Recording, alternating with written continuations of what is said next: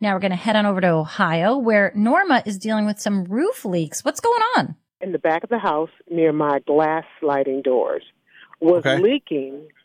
I could see the ceiling. There was water coming in around the doors and leaking down into the track of the door.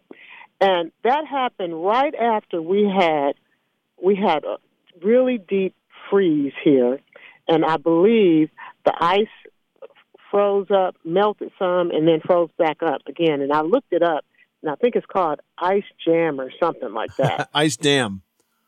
Ice dam. Okay, yep. That was close. You were close. Yep. But, and so I called a roofing company, and actually they came out and they told me I need a whole new roof, which is going to cost me about $20,000 because I got Of course they did. How old is your roof? We replaced it in 2010. Well, that's 8 or 10. That's a new roof. Let me ask you something. You got homeowners insurance? Yeah. Well, ice damming is covered by homeowners insurance. You need to call your insurance company, maybe even a public adjuster, and tell them you had ice dam damage and it needs to be fixed, because to fix the ice dam damage, you have to remove the roof. So guess what? You can get a new roof paid for by them. Oh, even if it's just in one spot? Yeah, because you can't just fix one spot.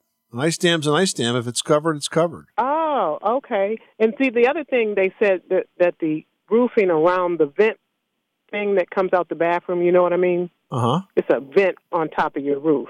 Right. And they said that the roofing was like sort of not all the way, it wasn't laying flat around that. Because well, look, I had some... Listen, first of all, I don't like this roofing company because I just think that they're telling you a tale here to try to get to your wallet. To try to get more money. Yeah. I mean, the roofs never lay perfectly flat around plumbing vent flashings because their flashing is is under the shingles, and it basically makes the seal between the vent and the roof. So that's kind of, not true. All right. Okay. So I would, first of all, I would call my insurance company, report that you had an ice dam. And if they give you a hard time, find a public adjuster, because public adjusters work for you and they get a percentage of the claim, and they usually find a lot more than the insurance company adjuster does. So they kind of pay for themselves. Let them fight the battle. But to fix this, the roof comes off. There's a type of roofing material called ice and water shield. And it goes up about 3 feet from the edge of the roof, up into the roof, up over the sheathing. And then once that's down, then shingles go back down on top of that. So that's what causes it, and that's the fix. And the good news is that homeowners covers it because it's storm damage. Yeah, it is storm damage. You're right. Okay, I never thought about it like that. Thank you so much. Well, so you're very welcome. Call my insurance and get that repaired.